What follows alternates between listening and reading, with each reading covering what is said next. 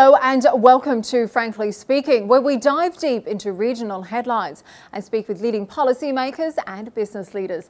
I am Katie Jensen.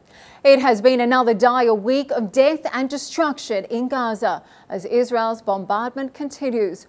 With more than a month of no fuel allowed to enter the Gaza Strip, UN agencies have warned they will be forced to close imminently, shutting down shop for the first time in 75 years, leaving hundreds of thousands homeless without access to food, water or shelter.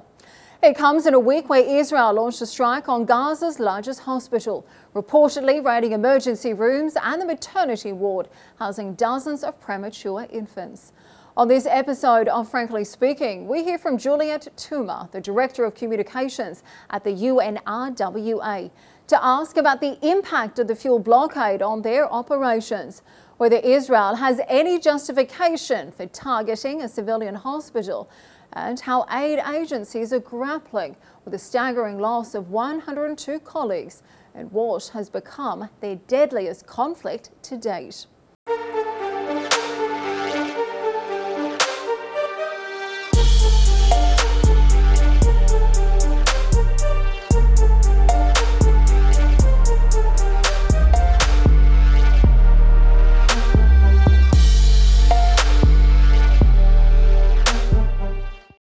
Ms. Touma, thank you for joining us today on Frankly Speaking. Now, earlier this week, the UNRWA announced that it would be forced to stop its life-saving work at Gaza because it no longer has access to fuel. Now, this means for the first time in 75 years, the UNRWA, which of course is the largest aid agency operating out of Gaza, is no longer able to cater to the 780,000 Palestinians that you've currently been offering shelter to.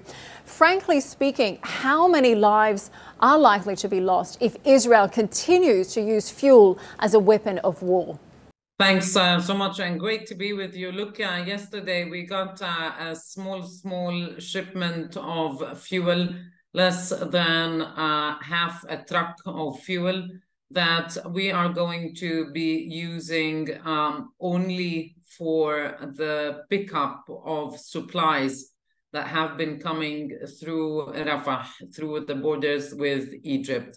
The Israeli authorities have conditioned this teeny tiny delivery of fuel only to that. So UNRWA cannot use that fuel for other activities, including, for example, the water stations, including our fleet of cars, the medical facilities and others. And we continue to hope that our calls that we've been using for the past few weeks, that they will eventually be heeded and that we will get the supply of fuel that we urgently need. Because if we don't, we're going to have to take some very tough decisions here. It sounds like operations have been drastically scaled back. We do understand Israel had permitted for 24,000 litres of diesel fuel on one aid truck to be allowed to cross into Egypt, into Gaza on Wednesday. As you mentioned, the restrictions there is not allowed to be used at hospitals, specifically for UN aid trucks. Does that severely limit your capacity to operate out of Gaza? How much are you being forced to scale your operations back by? Yes, it's been used as a weapon of war, fuel, just like food and water have been used as weapons of war. And this is unacceptable. It's unacceptable for a UN agency the size of ours or any humanitarian agency to be begging for fuel. This is unacceptable, in fact, unbelievable, because we need fuel for humanitarian purposes, and we've not had fuel for the past 5 weeks. What happened recently with this very teeny tiny shipment of fuel will only allow us to bring in the supplies. And then what do? We just sit there and look at the supplies. We need to distribute them. And for that, we need fuel, and we need it urgently, not only for UNRWA, but for other humanitarian organizations working on the ground in Gaza. If not, then people will die. Of course, we are seeing that happen. I understand that Palestinian telecommunications company Paltel has said in recent days it will also be forced to stop operations. That means potentially a huge communications blackout once again across Gaza, leaving people without internet, without phone access as well. How deadly could those consequences be for the millions of people who are trapped in Gaza? Look, the issue of telecommunications is extremely severe. Just before I came online to speak to you, I just saw a message that there looks like is another total blackout in the Gaza Strip. This would be the fourth time that this happens since the war began. And when this happens, it means several things. It means that we lose contact with our colleagues on the ground. People inside Gaza lose contact with each other. They will not know who's alive and who's dead. They will not be able to call ambulances. Well, the ambulances cannot reach them because there is no fuel. And they feel further and further isolated and abandoned and cut off from each other and from the rest of the world. In a war zone, imagine this is happening. Imagine. And of course, recently we saw the White House come out. They proudly announced they had helped negotiate a daily 4-hour pause in the fighting. One of the big reasons behind that was allegedly to let this urgent humanitarian aid in. But would you say that that is essentially pointless if you don't have the fuel to be able to meet these aid trucks? And how many millions of dollars worth of aid is likely to go to waste if this fuel blockade continues? What is really, really, really needed right now is a ceasefire. For the sake of civilians, wherever they are. There's been so much suffering, so much loss, so much grief, so much pain. It's been 5 weeks of hell for people in Gaza. It's time for a ceasefire. It's time for the siege to be lifted. It's time for supplies to go in on a regular basis, to flow. It's time. It's overdue. For the sake of our humanity and whatever is left of our humanity, there has to be a ceasefire. There has to be. And so far, those calls have fallen on deaf ears. We saw another horrific event take place this week. On Wednesday, the IDF conducted a strike against Gaza's largest hospital, Al-Shifa Hospital. Now, the Director General of Hospitals in Gaza told Al Jazeera that Israeli forces had stormed the hospital grounds. It is being reported that they stormed emergency, surgical and maternity wards. They reportedly blew up a warehouse full of medicines and medical supplies as well. And we understand they also took 30 people aside, blindfolded them, stripped them naked and have been interrogating them. Now, the WHO says it has lost contact with these medics. What can you tell us about this operation? What are you hearing from colleagues on the ground there? So Shifa is the largest hospital in Gaza and one of the largest and oldest Palestinian hospitals. In fact, it was established in 1946 and for many, many years, it was catering to civilians inside the Gaza Strip. And in Shifa, since the war began, in addition to it being a hospital, it was also being used as a shelter for tens of thousands of people who have come to search safety and protection in the courtyards and the parking lots of the hospital. We've not been able to reach Shifa for quite a long time. We only had a breakthrough a couple of weeks ago with the World Health Organization, where we finally were allowed to get to Shifa Hospital and deliver much needed medical supplies and emergency medicines. But that was it. In more than 1 month, this is what we were allowed to do. Medical facilities, hospitals included, are protected by international law, and they should be protected at all times, including during conflict.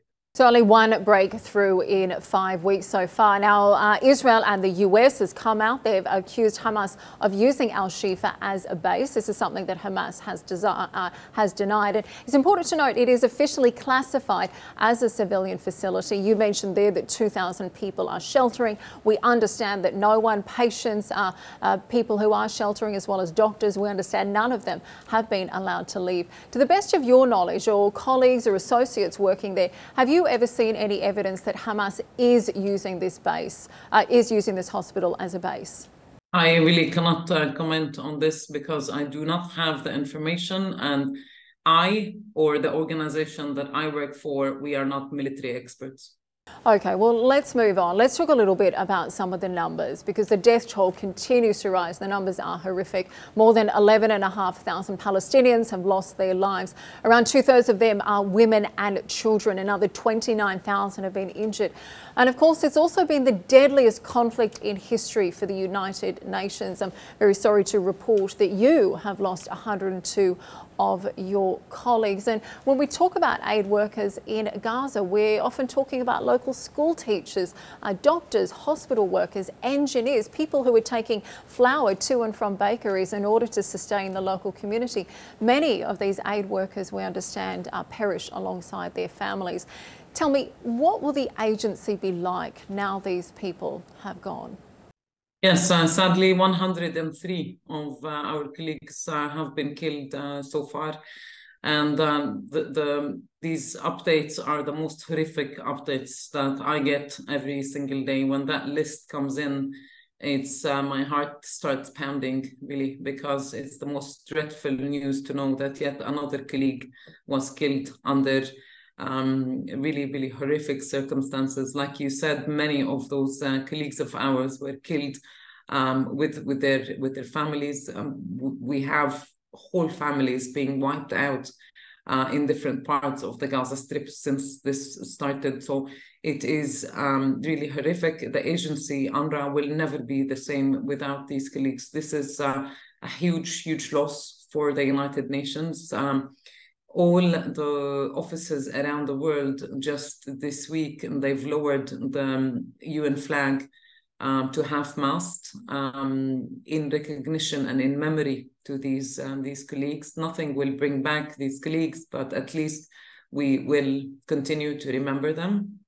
And in Gaza, we decided also in tribute to these very same colleagues to keep the flag at full mast for a very simple reason, is our dedication to the communities who came to take shelter and protection under the very same UN flag. And it's an honor to them, and it's a show of commitment that UNRWA is there to help to the degree possible, knowing how many challenges we are facing day in, day out, and we're not able to do the very minimum we're supposed to do for the people who came to seek shelter with us.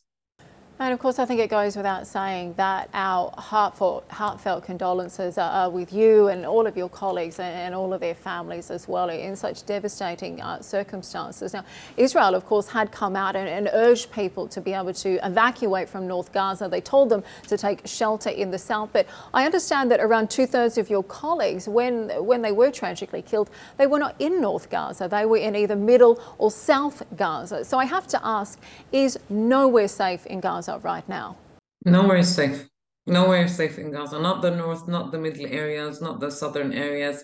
There's this myth going around that the south is safer. That's not true. Like you said, 1/3 of our colleagues who were killed, they were killed in the middle areas and in the southern areas. Of the facilities, the UNRWA facilities that were impacted and damaged during the war, more than 70%, they were not in the north, they were in the south, they were in the middle areas. Just recently, we had our guest house, the UNRWA guest house, where our staff sleep.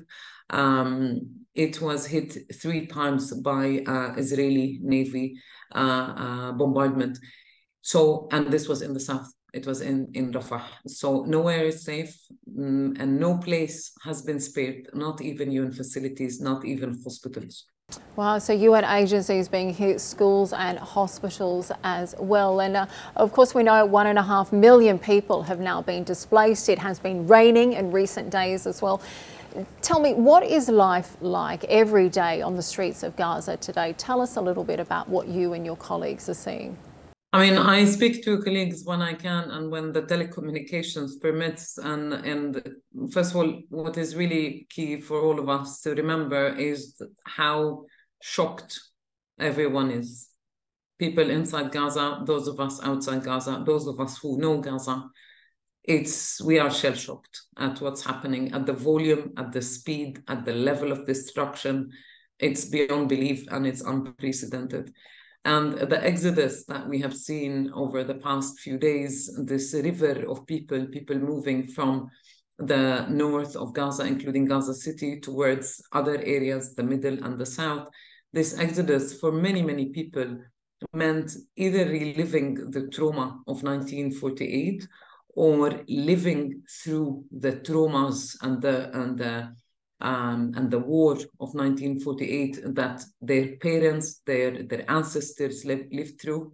And then there is a third group, which is the survivors of 1948, those Gazans who never were forced to leave, even in 1948, who were now becoming displaced and were forced to leave their homes. So trauma and shock and the reliving of trauma is something that we sometimes undermine, we don't often report about, but this is something that will accompany people for years to come. And to relive traumas is something that is extremely, extremely difficult. And this happened to the people of Gaza. Certainly horrific circumstances that people are dealing with every day in Gaza. Now, you have been in Riyadh this week for an emergency meeting at the Arab League where the UNRWA Commissioner General Philippe Lazzarini spoke. Now, in a very powerful speech, he talked about the school that he had visited in Gaza. He said that while it was once where children used to learn and laugh, it is now an overcrowded shelter that lacks the minimum standards for a dignified life. At the same meeting, he also urged the Arab League to push for a humanitarian ceasefire, stating that he was sure that many of them can influence action on the ground. But I have to ask, is it up to Arab governments to show Israel its mistakes? And frankly, is Israel willing to listen? Look, we need to knock on every door and leave no stone unturned and continue with the advocacy, continue with the efforts so that we are reaching a ceasefire. This is what is very much needed at the moment. So all efforts need to be exerted to reach that. It is time for a ceasefire in Gaza.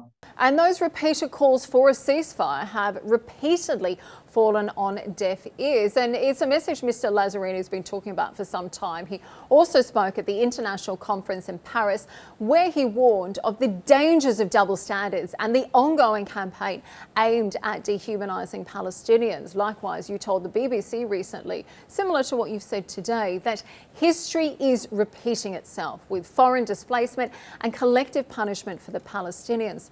Now, you have worked for the United Nations for 2 decades. For more than a decade, you've been specifically focusing on the Middle East.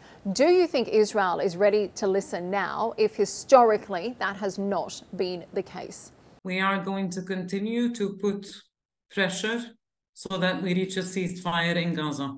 Well, finally, before we go, how do you see this conflict ending? We featured UK-based Israeli historian and political scientist Dr. Aaron Gregman in Arab News this week. Now, he said he believes the current phase of the conflict will end in a few days or weeks because the Americans will stop the Israelis. Do you think that's accurate based on what you have seen firsthand in Gaza? It has to come to an end. The level of destruction and the volume of destruction is just huge. It is time to come for an end. It is time for this war to come to an end. Well, let's hope those calls for a humanitarian ceasefire are granted before many more lives are lost. Ms. Touma, thank you very much for joining us today. We appreciate your time and your insights on Frankly Speaking today. Thank you. Thank you so much. Thanks. Thank you. Thanks.